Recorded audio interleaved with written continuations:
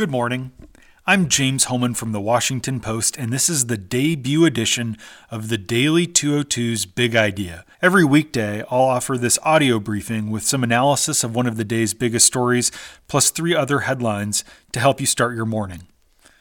Sunday brought 3 fresh illustrations of how perilous it can be to speak for President Trump.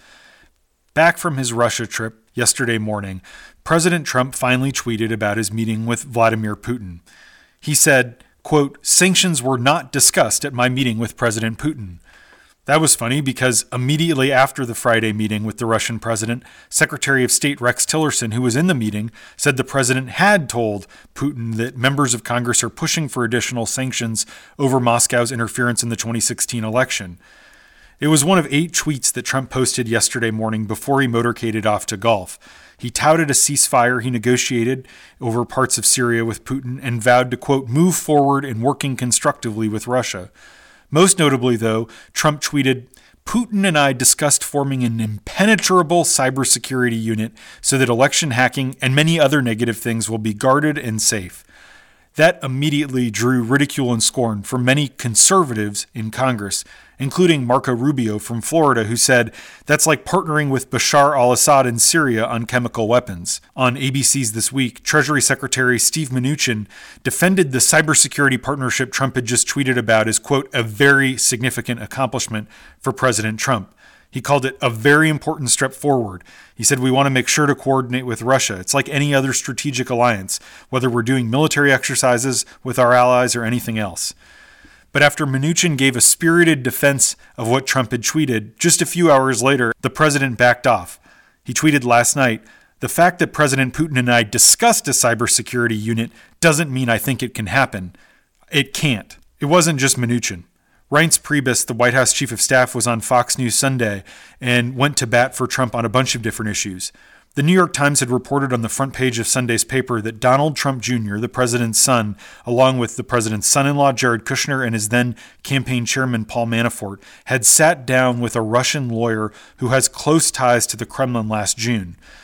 Host Chris Wallace asked the White House chief of staff about this meeting, and Reince called it, quote, "a big nothing burger." He said it was about adoption and nothing out of the ordinary. But only a few hours after Priebus went to bat for Trump, the president's son issued a statement acknowledging that he had actually agreed to meet with the Russian lawyer only because she claimed she could provide potentially damaging information about Hillary Clinton.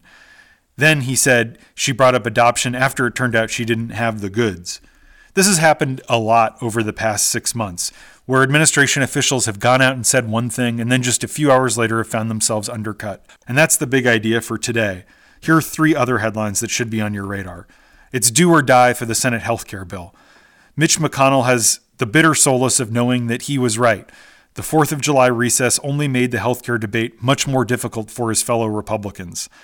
On the Sunday shows, key Republicans differed not merely on how to amend the bill, but also on whether a bill can pass at all. Bill Cassidy, the Republican senator from Louisiana, said he'd put the odds at 50-50 of getting something done. John McCain said, "My view is it's probably going to be dead." Number 2, Barack Obama has agreed to appear at a closed-door fundraiser event for the National Democratic Redistricting Committee on Thursday. Juliet Eilperin, who broke the story, says Obama's appearance highlights the balance he's trying to strike as his party seeks to regain its footing at both the state and national levels. Number 3, in keeping with Trump's Buy American agenda, the Pentagon plans to more strictly enforce laws originating from the Great Depression that prioritize American manufacturers in producing military supplies. Aaron Gregg reports on a new memo from the Office of Management and Budget that provides guidance on how federal agencies should enforce such laws, asking them to limit exemptions and calling for them to draft policies to maximize the procurement of U.S. products, specifically mentioning steel, iron, aluminum, and cement. It's an example of one promise that President Trump is keeping. And that's the Daily 202's Big Idea for Monday, July 10th. You can read more at washingtonpost.com/daily202. I'm James Hohman. Thanks for listening. I'll talk to you tomorrow.